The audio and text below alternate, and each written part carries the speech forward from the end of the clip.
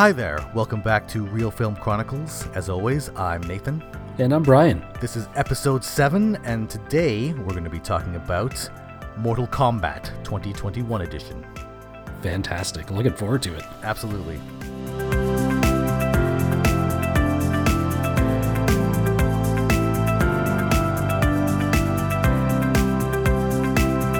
We'll get started by giving the overview, and this is pulled right from Letterboxd, which I think gets its information from the movie database. These are always interesting to read because they are accurate, but not accurate. Let's get into it. The overview for Mortal Kombat. Washed-up MMA fighter Cole Young, unaware of his heritage and haunted by Emperor Shang Tsung's best warrior Sub-Zero, seeks out and trains with Earth's greatest champions as he prepares to stand against the enemies of Outworld in a high-stakes battle for the universe. Is that tantalizing, Nathan, or what? Absolutely, there's some high stakes there for sure. Yeah. So Mortal Kombat, this is a recent movie, 2021. When did it come out? Just a few weeks ago at the time of recording. So this is directed by Simon McQuoid, starring Lewis Tan, Jessica McNamee, and Josh Lawson, to name just a few. I mean, this is a pretty big ensemble cast. I don't really recognize any of the actors' names here. That's not to say I haven't seen them in other films, but there we are.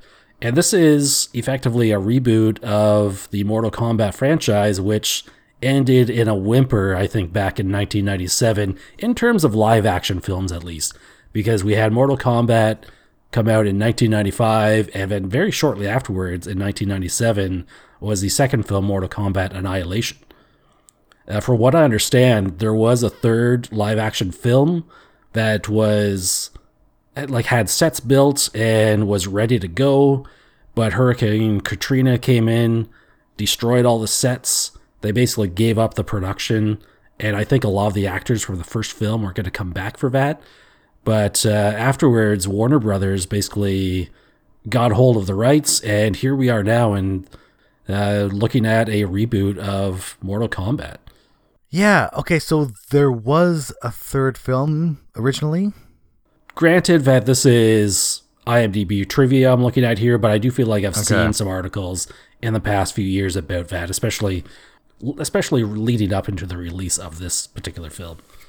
Right, okay. Yeah, because in preparation for watching Mortal Kombat 2021, not the official title, the year of the release. This is not like Wonder Woman 1984.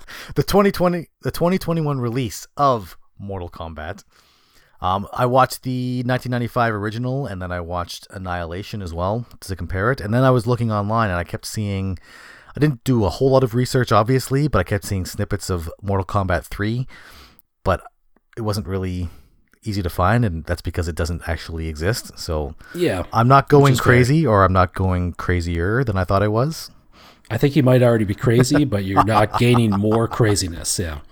I do believe there was a very short-lived, one season of a live-action TV series at some point. And of course, we're going way back in time here. This is, if the last live-action movie was 1997, we got just over 20 years of extra material here.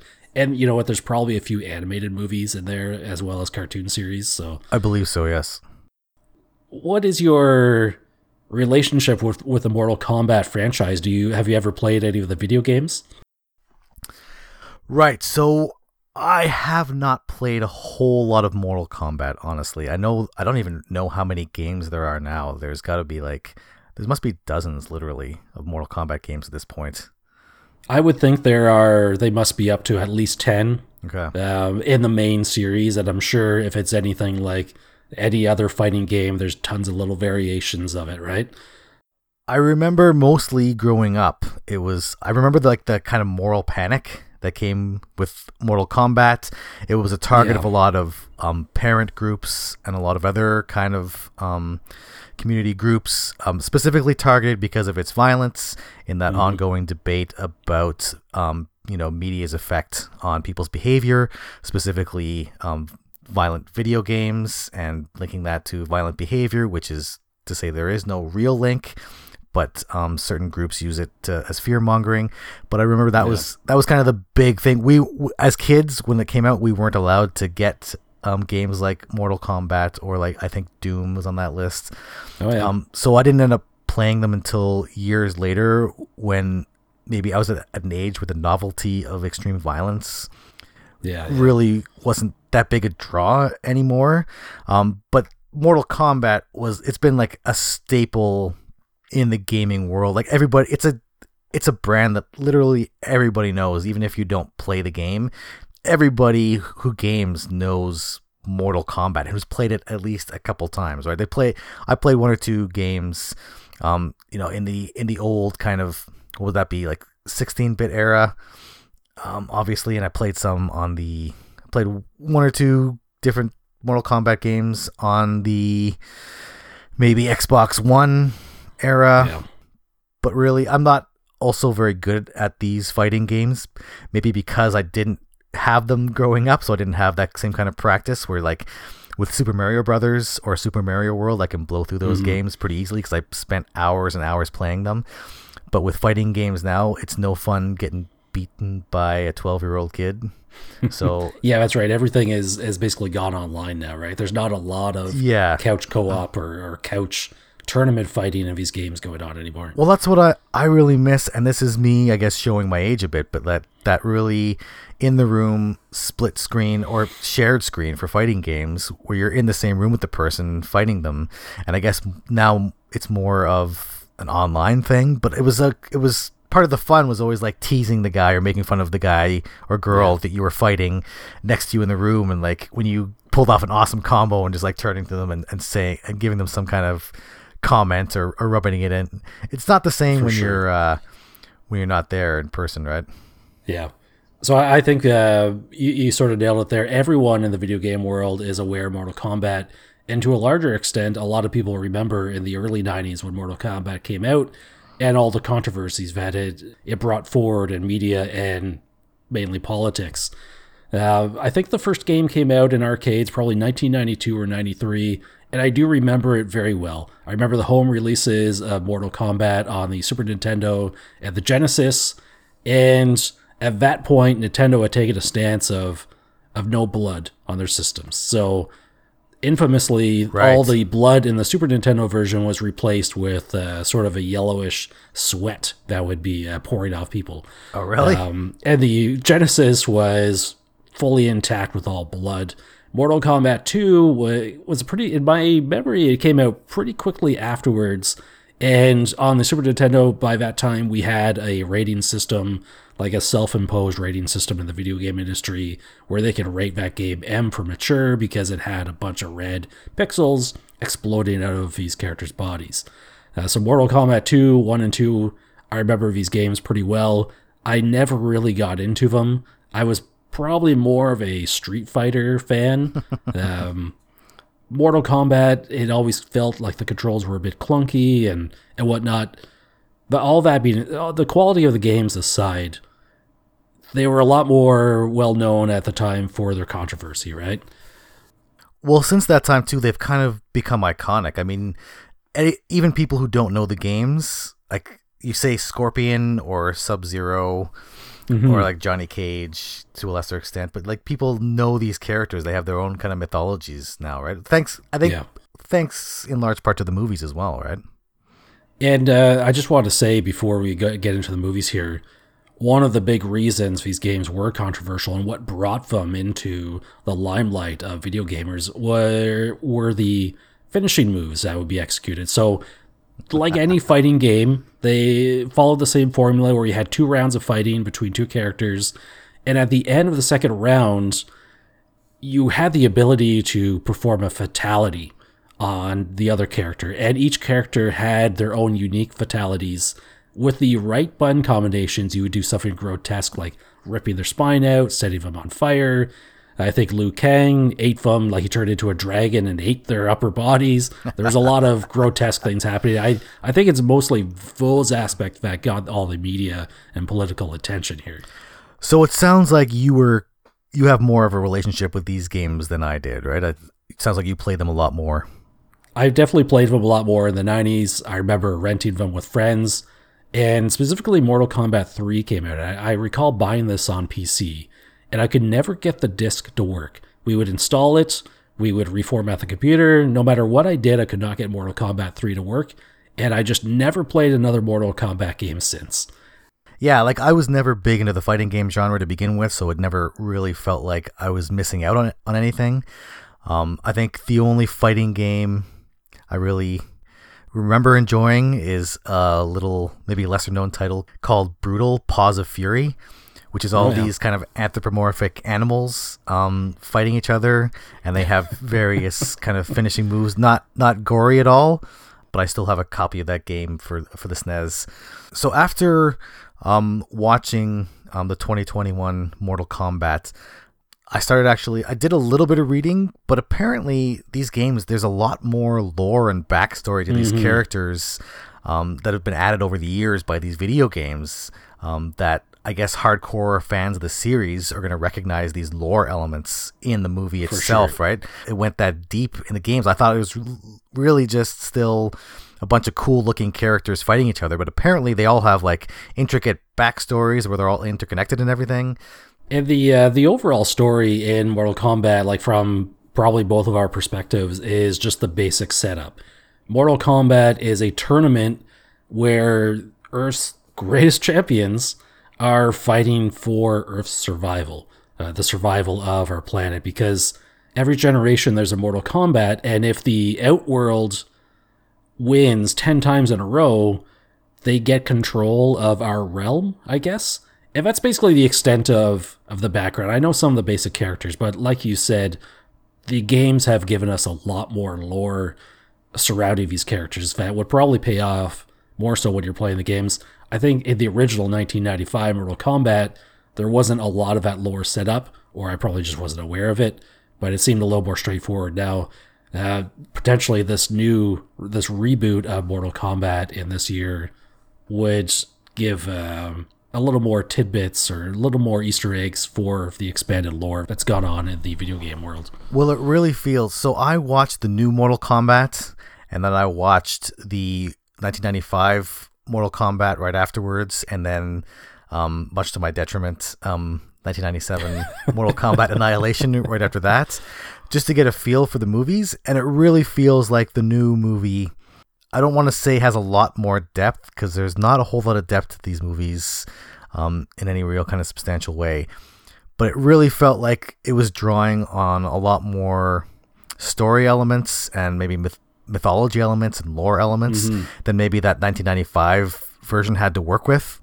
Because the 1995 version of the movie really just a bunch of people come together and they randomly fight each other. It's supposed to be structured as a tournament, but it's not really. It's just people. It seems like a bunch of random fight scenes edited together, whereas the new movie, it seems like there's more of a semblance at a plot and kind of more traditional narrative elements in terms of character arcs, such as they are, and just like and world building. It feels like there's a lot more world building elements and a lot of setups to potential sequels. Being a film in this modern era of cinema, franchise cinema, there's going to be tons of hooks to an expanded universe here. Well, it makes sense in the context of the modern movie landscape. Obviously, it felt almost like a team-up movie like Avengers without the individual superhero movies to set up the characters. But also in terms of like, this is a long-running video game franchise, and I think they're coming into this with the expectation that they're going to have a series of, I think, 2 or 3 or 4 films, or however many they can milk out of this, coming from both like the cinematic landscape, but also the video game model as well, right? Yeah, I'm kind of curious now, since you sort of alluded to that Avengers formula, how well the Mortal Kombat series would have lent itself to having a few individual movies, because the introductory scene in this film is top-notch. It's beautiful action, it's really well shot, it looks gorgeous. Everything about it felt fantastic. And the opening scene is basically Sub-Zero coming in to fight essentially Scorpion before he turns into Scorpion, right? And you'll have to forgive me because I don't remember the characters' names here at all, but it's about 10-15 minutes of action between these two characters and giving them some motivation, where Sub-Zero kills this character. He ends up going to some kind of afterlife where he becomes Scorpion. but it gives him some motivation. And as Sub-Zero kills his family, he kills his wife and his daughter, and I think leaves leaves a baby alive, but is unaware of this.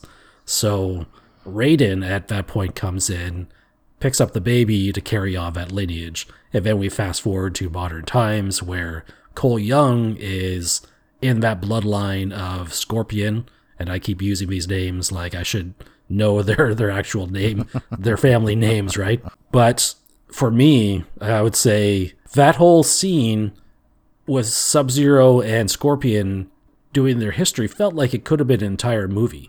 Just like Cole Young, who we're introduced to afterwards as Scorpion's heritage, it could have been an entire movie by itself right there, where it's not entering the Mortal Kombat tournament, but it's in that Mortal Kombat world, and he slowly gets introduced to his destiny as a champion of our Earth.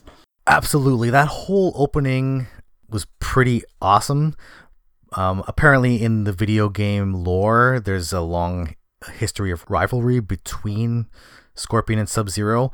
Also, just to go back to a point you made about maybe not recognizing some of the actors in this, you probably recognize the actor who plays Scorpion, Hiroyuki Sanada.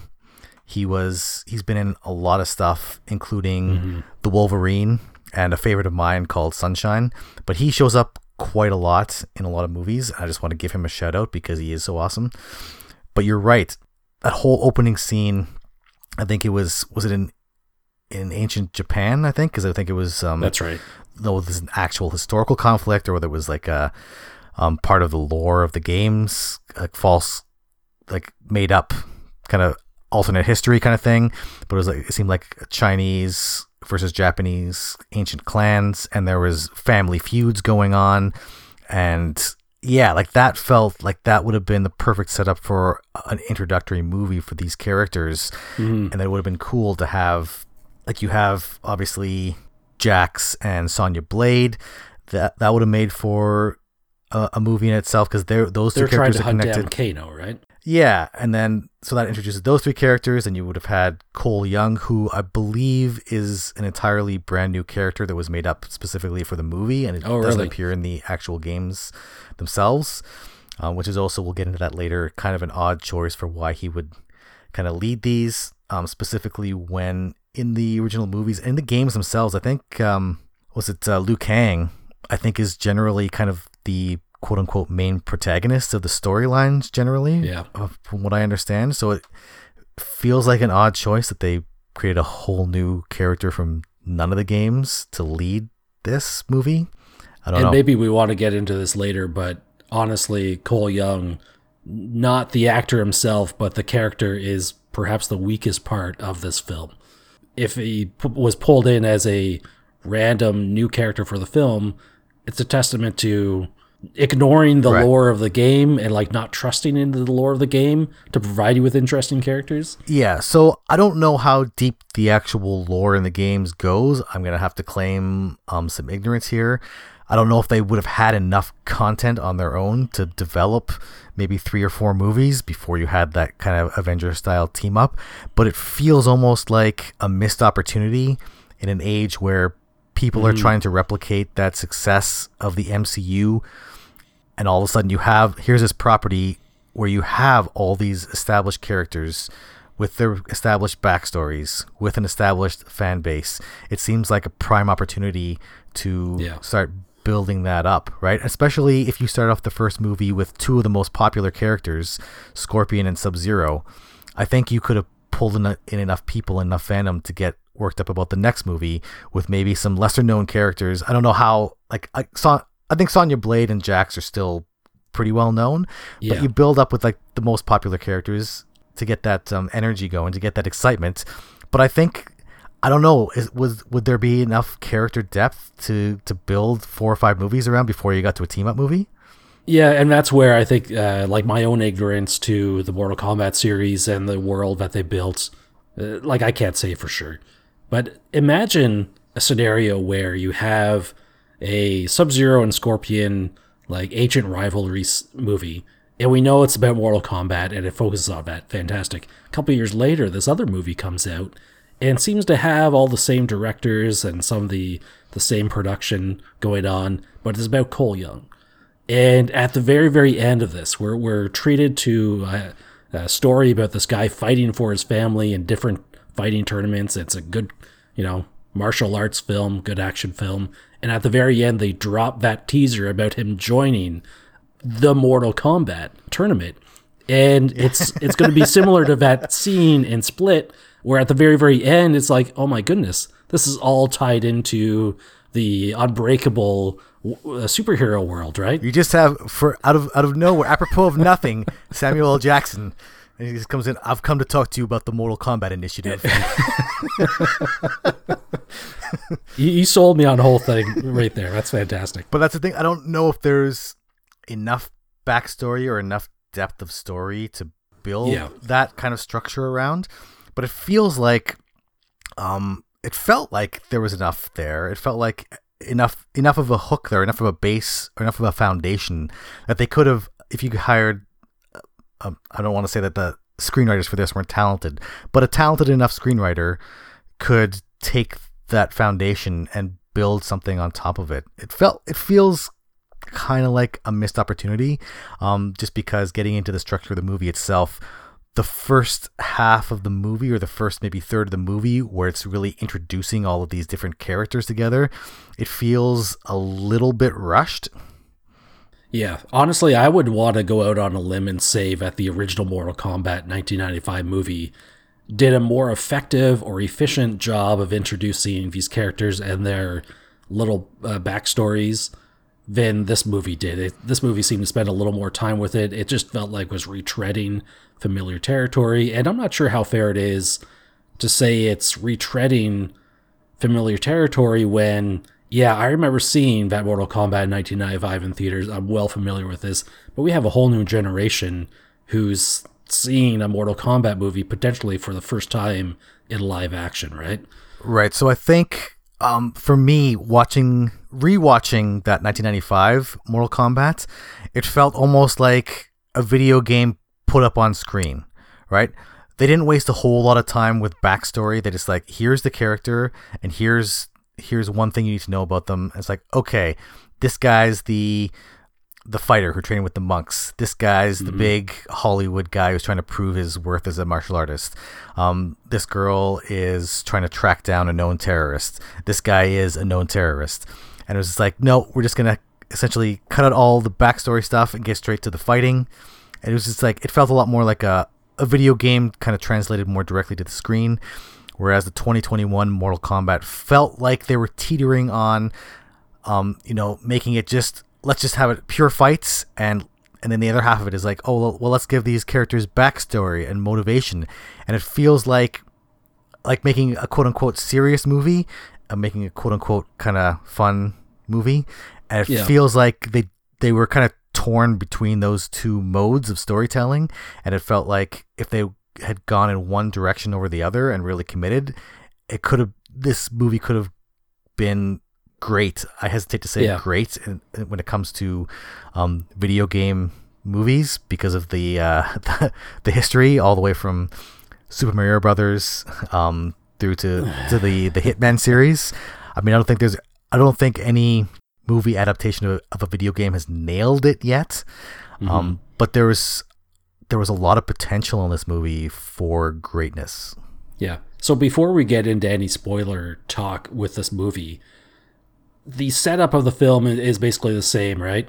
Where we have these fighters coming together after we're introduced to their stories, and they are supposed to be Earth's champions, and now they are responsible for fighting in the Mortal Kombat tournament to basically save our realm. They're going to save the planet, right? That's the general gist of the story. Before we get into more spoiler talk, what would be your general walk-away feelings on this movie? I'm really, really torn, actually, because it fell down so many times in terms of storytelling, where it got so close to doing things so well, and then it just kind of faltered. But on the other hand, I found myself laughing within delight at so many scenes in this movie, partially due to there were a couple actors, specifically Josh Lawson, who played Kano, who I think stole every scene he was in. And then just some of the brutality of some of the violence and the kills in this movie, it was just like so over the top that they really embraced that over the top video game style that I was just like, I was laughing. I was in it 100%. I was thoroughly entertained by a lot of it. And that's why I'm just like, I'm so down the middle on this movie. I think it's pretty fair to say as well that the original Mortal Kombat film was PG-13. And this is definitely, I think, what they like to call the hard R. There is a lot of violence. There's a lot of gore. They really do not hold back. They obviously went in knowing they're going to be making a pretty brutal, gross film. Oh, yeah. There's some bodies being sawed in half, organs getting ripped out, people being eviscerated, heads being crushed gruesomely. I mean, they went all in. They knew exactly, I think, the audience for this, and they played. In a lot of ways, they played to the series' strengths, but in a lot of ways, when they tried to get into the more nuanced aspects of storytelling, it didn't quite mesh well with the violent action set pieces. It felt like, here's the set pieces we want to get to, but the connective tissue in order to get to them wasn't necessarily in place properly. It sounds like for you, and also for me, the movie was really down the middle in terms of quality, because I'm not getting a lot of that context, but at the same time, I'm being really entertained with what I'm seeing. The action is good in this movie. Oh yeah, like the fighting scenes were, I mean, compared to the 1995 version, I mean, all due respect to the 1995 version, there's some really kick butt scenes in there, but the fighting was just a lot better in this one. In terms of the martial arts. I think they definitely benefit from a more modern world of film creation, and they also benefit from like 3 times the budget that the original movie had. Oh, absolutely. Those effects, especially with like Sub-Zero, when he's using his ice powers, especially that it was in the trailer, which kind of sucked that it gave it away, but when I think he cut Scorpion and the blood came out and he froze the blood and he turned around and used that as a weapon. It's like, that's just like really cool, innovative thinking. Like, here's like, how would these powers be used in the real world? Like how, like if you were thinking and these powers actually existed, how could they be used innovatively in this world? And there's some really neat touches like that I wish they'd put into the rest of the story. Like you said, like that opening scene between Scorpion and Sub-Zero and building up that backstory, that was a really smart way to start the movie. But it was like, for me, that was one of my favorite parts of the movie, because there was that characterization and there was that interaction. There was stakes there being built up, right? Another part of it is there's this relationship hinted at between Kano and Kabal. So Kabal was another character who kind of stole the scenes he was in. But I guess they were part of like the Black Dragon organization, which is part of the Mortal Kombat lore. And Kabal made some kind of comment that is like, "Oh, Kano's the reason why I have to live inside this iron lung," referring to this mechanical suit that he was in. So I was like, "Oh, so there's backstory and history between these characters." Like, well, how is Kano connected to Kabal? Kabal is in Outworld, which is this other realm, this other kind of dimension or plane of existence with the bad guys.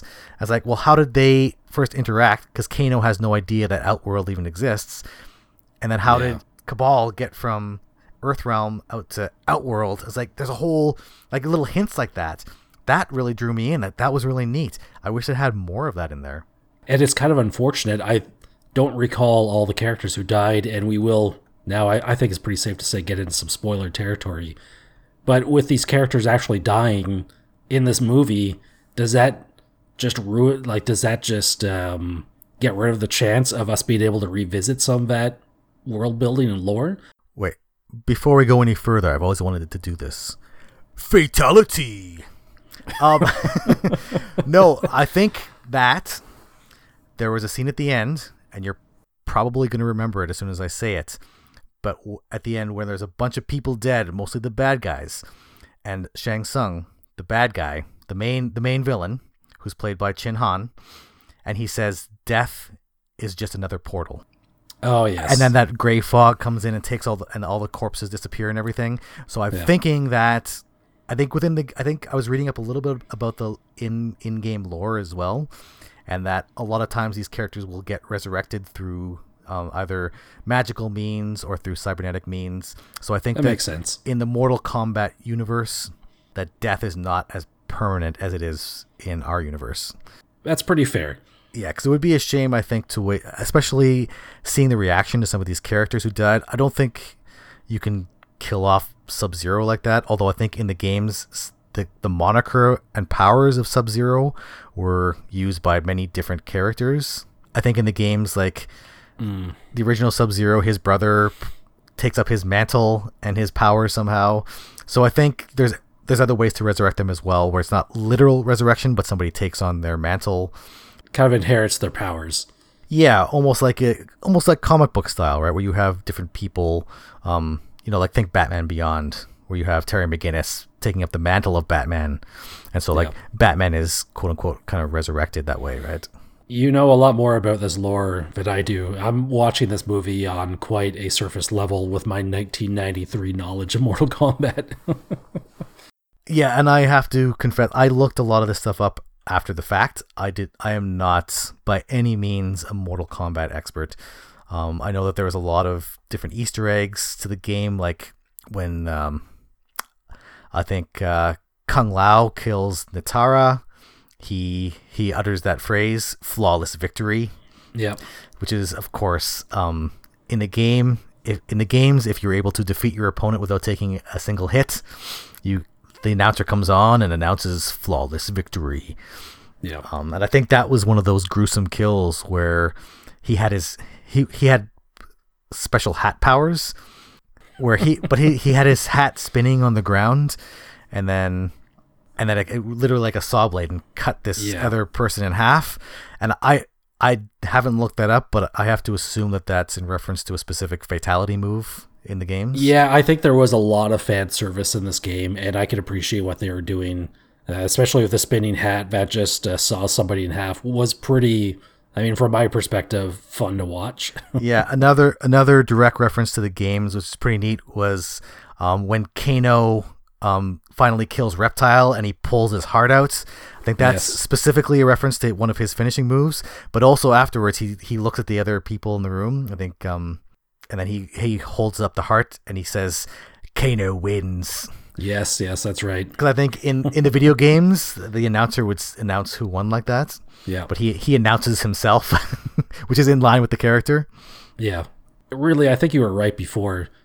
The movie was fairly engaging. It was fun to watch, right? There's a lot of good moments like that. I had an issue with the fact that the tournament never seems to actually happen.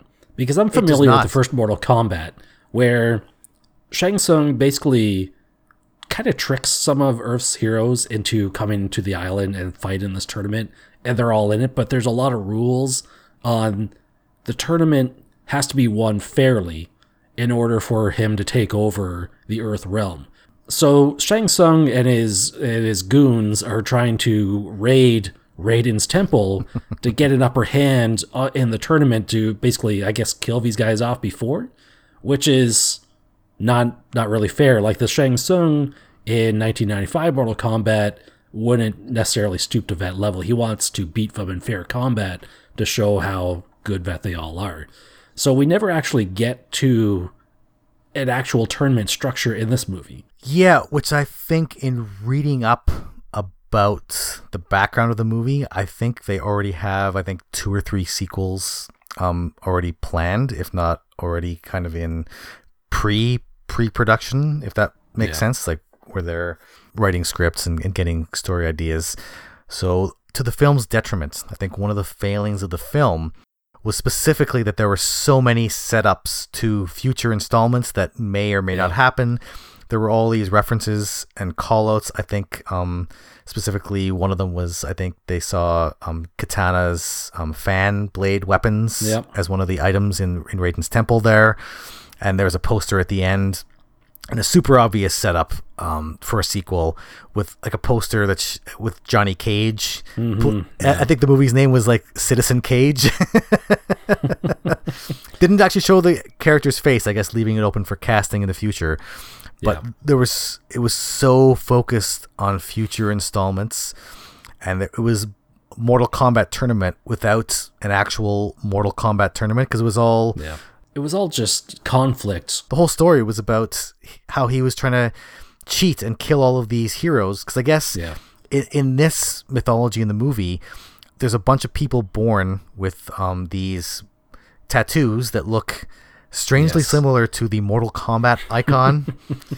Who would have thought? But they are essentially kind of, I don't know how they're chosen, but they're chosen ones who were chosen to defend our planet, and they potentially, with training, can unlock their arcana, which grants them specific kind of magical abilities or supernatural abilities that they can use to fight back these forces of darkness.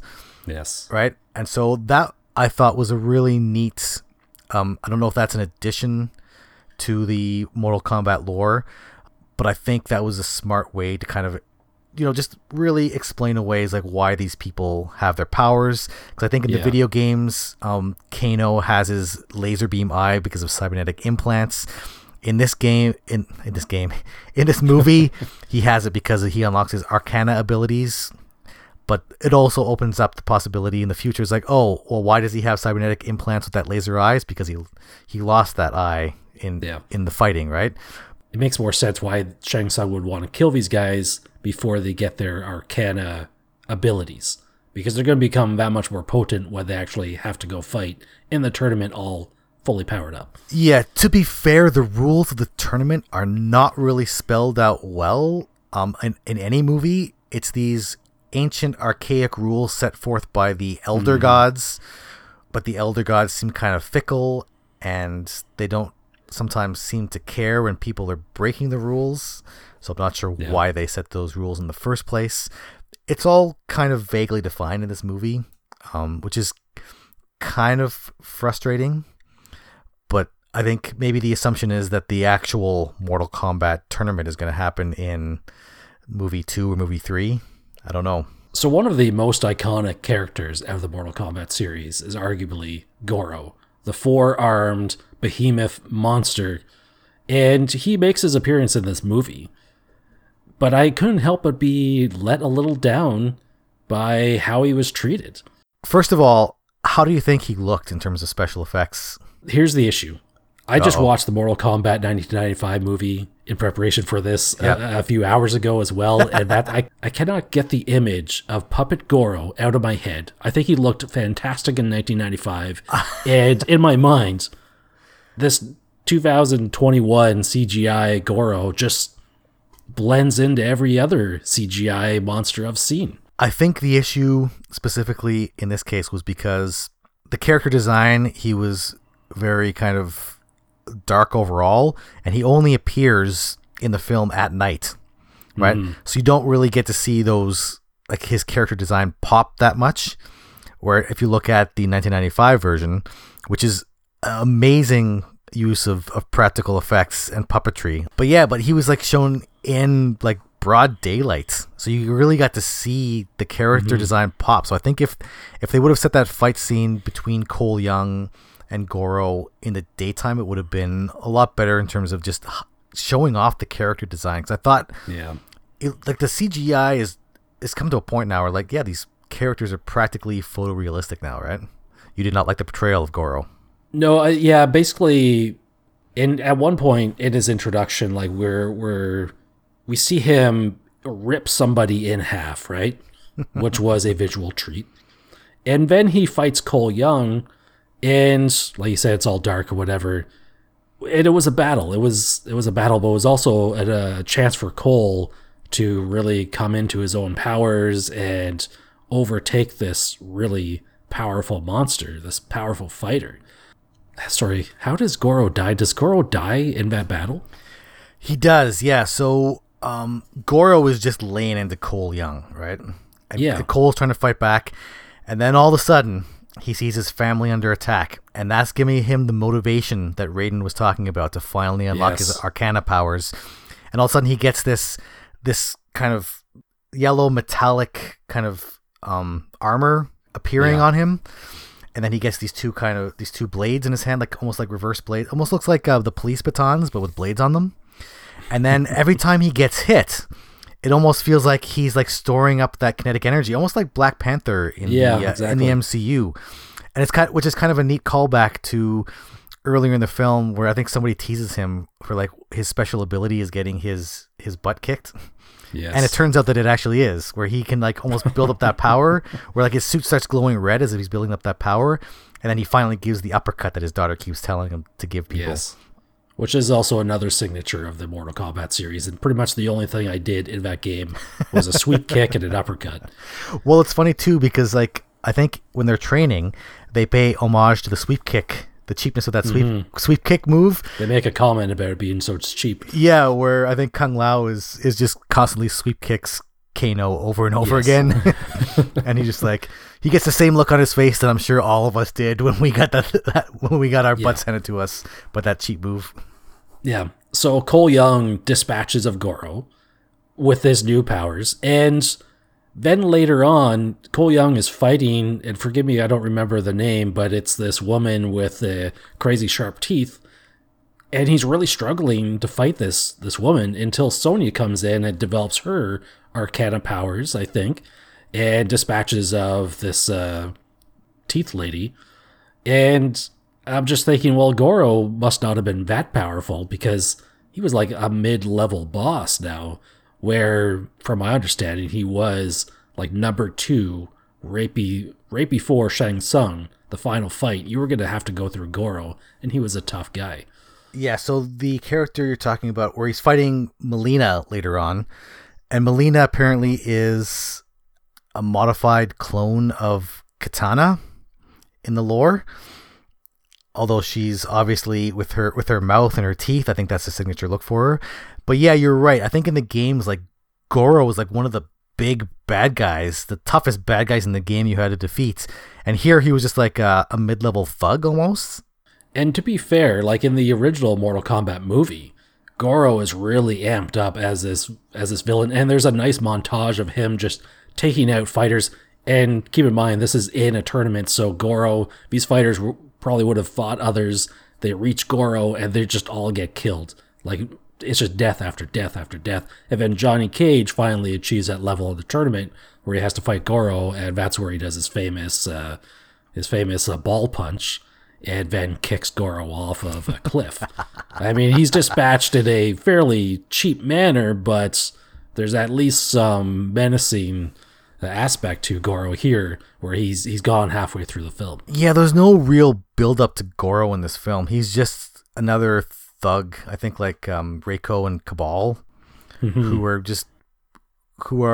I guess, I don't know if they would be considered maybe second tier characters in this universe, but it feels like there's some fan favorites in there that kind of got the short end of the stick. And like Goro, like giant, like 8 foot tall dude with 4 arms, and like it feels like he should have had some kind of build up, right? I mean, I like how they played that scene almost had like a kind of a horror vibe, where there was this like there's this giant monster attacking this dude, but also some of the physics also didn't quite add up. Where just look at the mass of Goro versus Cole Young, and I'm pretty sure one punch from Goro would have like collapsed his ribcage.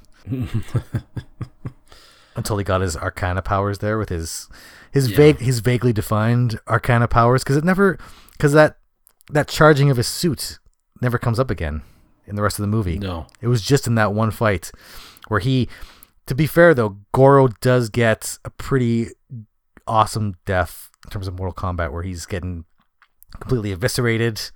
It's pretty gory, where you see like his like actually entrails falling to the ground and everything. It's pretty nuts. But yeah, you're right. Like, it feels like they were just like jamming so many characters into the film. It suffered a little bit from that maybe Infinity War / Endgame syndrome, where you just can't give every character they're doing. There's literally not enough time, Yeah. especially in, what was the runtime on this? Maybe like an hour and a half, hour, 40 minutes? I believe the movie was an hour and 50 minutes, so it clocks in at 110 minutes exactly. And without the benefit of other movies giving background on these characters, right?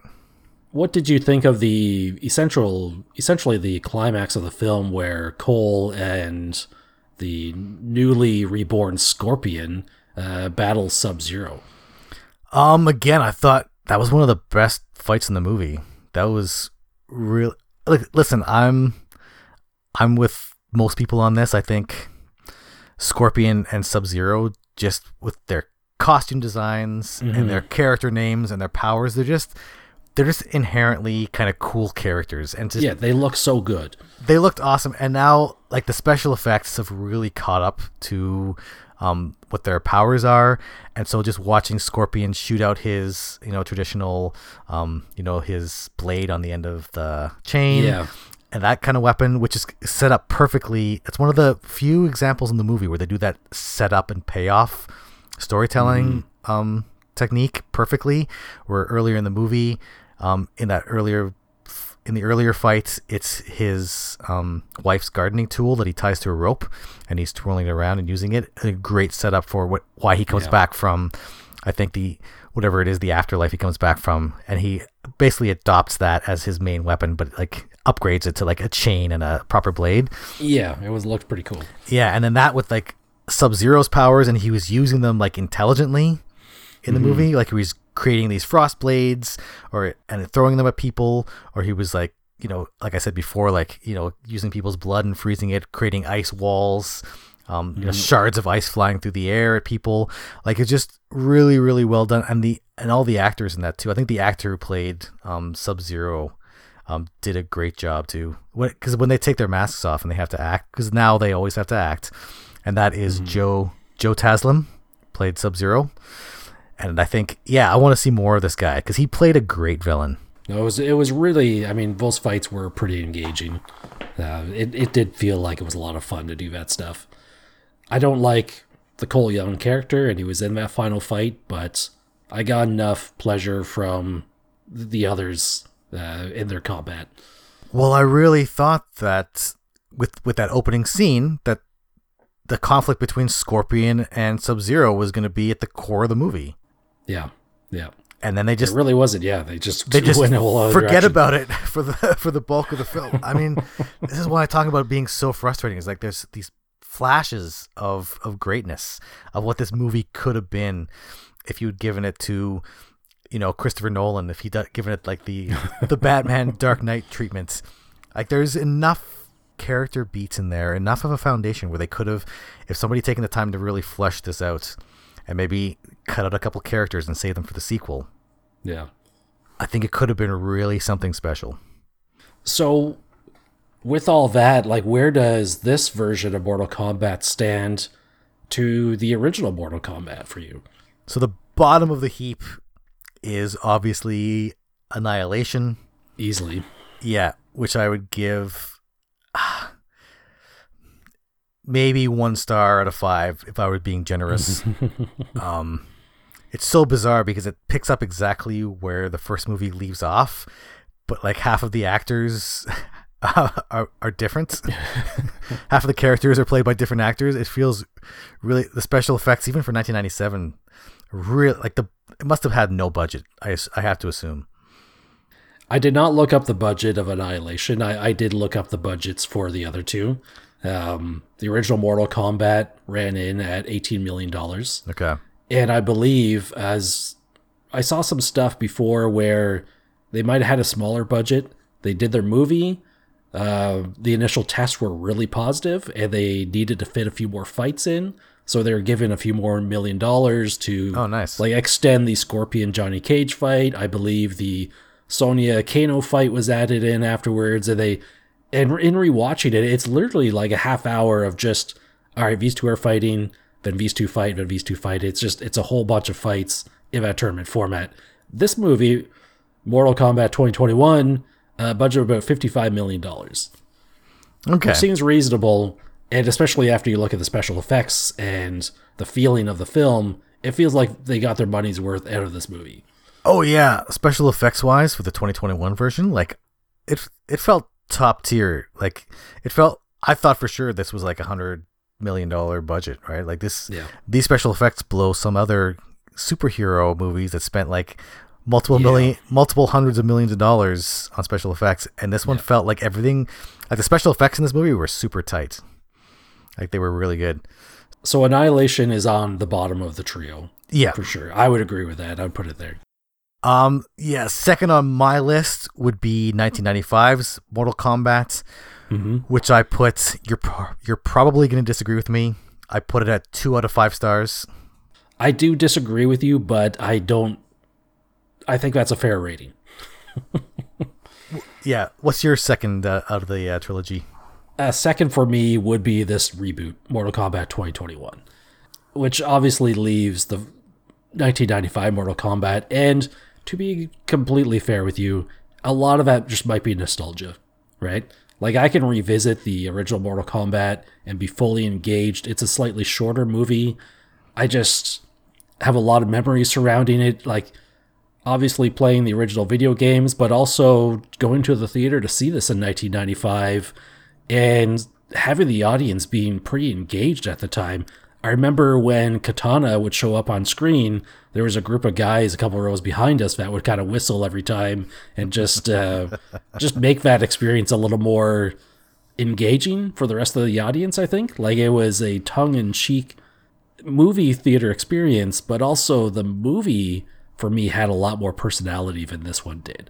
Like this one the original one kind of knew what it was doing, and I think with the help of Christopher Lambert playing Raiden and Shang Tsung essentially overacting and really knowing that they're in a crazy movie, playing it crazily and kind of winking at the camera, really sold it a lot more than this one, which really was a lot more serious of a film, but did not really match the energy that I got out of the first film.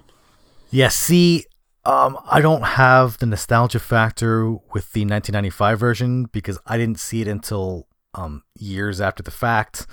Didn't really have any kind of attachment to it. I didn't see it in theaters, so it wasn't really ingrained in my brain to that extent. But like the new one, I would rank at, currently debating whether I'm gonna rank it at 2.5 or 3 stars out of 5. I just remember coming away from this one, the new one, I was just like, so many times I just had a smile on my face with the action scenes, with the over-the-top violence where the movie really came into its own. It felt like, despite all the drama going on, not despite the dramatic stuff, because like I liked when they were putting in the background of the character. These characters to me in the new one felt a little bit more fleshed out. The acting felt a little bit better than the original. The fight scenes were better than the original. The special effects, I'm taking into account the differences in the time and technology. Sure, obviously. I just like the special effects in this one better too. Overall, I walked away from the new one with a smile on my face. It was just a super fun, enjoyable ride. It was a ride. It wasn't changing my life. It didn't teach me something about the human spirit or about, how to be a better person. It was just a fun couple hours of people, punching and kicking each other and eviscerating each other. And I enjoyed the new one a lot more than I thought I was going to. That's pretty fair. Did you give your star rating for Mortal Kombat 2021? Yeah, I think I would have to put it at 3 right now. 3 stars? I rated it 2.5. I don't think we're that far apart on it. For comparison, I would probably put the original 95 Mortal Kombat at 3 or 3.5, knowing full well that's kind of boosted by that nostalgia factor. And to be completely frank with you, that soundtrack in 95 Mortal Kombat still kicks a ton of butt. It is so much fun. And the music in this new one, I'm sure it's fine. I don't remember it, but I'm not going to be getting the CD of this new movie and listening to it for the next 15 years. Well, I think in the original they actually used like the score from the game, right? They might have. Isn't that the theme? That's the theme from the game, and you're right. It's super memorable, and I think they just hinted at it in the score for this new movie. And you're absolutely right. I think the music is not super memorable in the new one, and I really wish they would have used that in listening in watching the 1995 version. I wish they would have used that theme more prominently. Yeah, like they do not mess around with that theme in the original one. The movie, even before like the New Line logo appears on screen, you hear them yell "Mortal Kombat," and then the music just starts kicking as the logo of the dragon rotates around, flames shooting up everywhere, and you're like, I'm in it for this movie. But I'm talking about like the EDM soundtrack that they used. A lot of the songs, which probably dates the film a little bit, I don't know, and that's probably why I listen to that and I'm instantly transported to driving around in my car, putting on some of this music, installing some new speakers in my home stereo. I'll put on the Mortal Kombat soundtrack and just really try to feel those beats, right? Yeah, no, I don't. Like I said, I don't have that connection to the older film. But for the newer film, like I found myself kind of looking forward to the next installment to see where this is going to take us. I'm excited for more of them, to be honest with you. Like I think the film was fine. I want to see more of this stuff, and I really do hope that they are able to produce more of them. We're in this pandemic where we can't really talk about box office in any meaningful contextual way.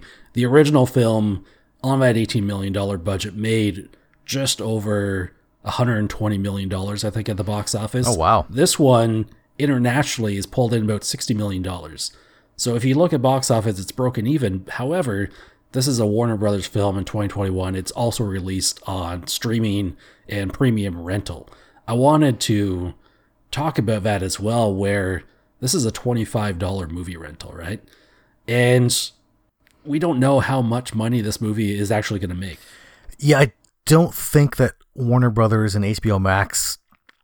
This is HBO Max it's on, right? That's right. Yeah, that's a tell right there. No, yeah, I think the same thing came up because they didn't release hard numbers for Zack Snyder's Justice League either. Mm-hmm. So I think with streaming services, the numbers are not as readily available. The box office numbers are not as readily available as they were from the theaters, or they're not releasing them. I think specifically because the streaming industry is in this period of growth, and there's a lot of competition going on between these services. So I think there's a lot more reticence to share those numbers because they don't want their competitors getting wind of that. They don't want stockholders getting wind of that if it's not as good as it should be. So I think companies, streaming services, are playing their cards a lot more tightly to their chest, or a lot more close to their chest in terms of releasing box office numbers for movies released on streaming services now, right? Yeah, that's pretty fair. So, I mean, if you know what you're getting into with this film, and I think the trailer sold it pretty fairly. I was excited for it. I wanted an action movie. I wanted to see some of the blood and gore. And that's exactly what I got. I was disappointed that it wasn't a little more deep, I guess to say, for lack of a better word right now. A lot of it is very surface level, but I am excited for more. And seeing the context of how much they got out of that budget, I'm very confident we're going to get more of these. And I think they're going to be able to stretch them out and give us some more fun action. I'm looking forward to more. If you know what you're getting into and you put your expectations at the right level, definitely recommend this film. 100%. Like I found myself in the right mindset. You have to put yourself in the right mindset. You're not getting Shakespeare with this movie. It's a fun afternoon, Friday night popcorn flick where you're just watching people punch each other in the face. Yep. It's not quite up to the caliber of, say, your Fast and Furious or your Mission Impossible.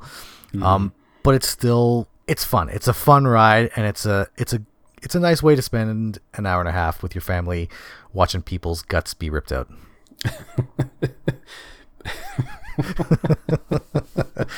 You're not wrong, 100% right there. Although I don't think I'd recommend it for young children at this time. Probably not. It's way gorier than the 1995 version. 1995 version I would definitely watch with my 10-year-old son. And the new one I thought was going to be in the same vein as the 1995 version. Yeah. And so I was inviting him down. It's like, come watch Mortal Kombat with me. He ended up not watching it with me, but I was like, okay, thankfully, because it was a lot more violent than I was expecting, actually. Yeah. So that's been episode 7 of the Real Film Chronicles. That was a lot of fun to talk about Mortal Kombat. There's some interesting history there with the game series and the movies. One last thing, Brian. Yeah. Finish him! As always, we really appreciate you listening and hanging out with us. We'd appreciate hearing some of your thoughts on the Mortal Kombat series. Send us an email, realfilmchronicles@outlook.com. Visit our website at realfilmchronicles.com. And until next time, stay safe out there. Flawless victory.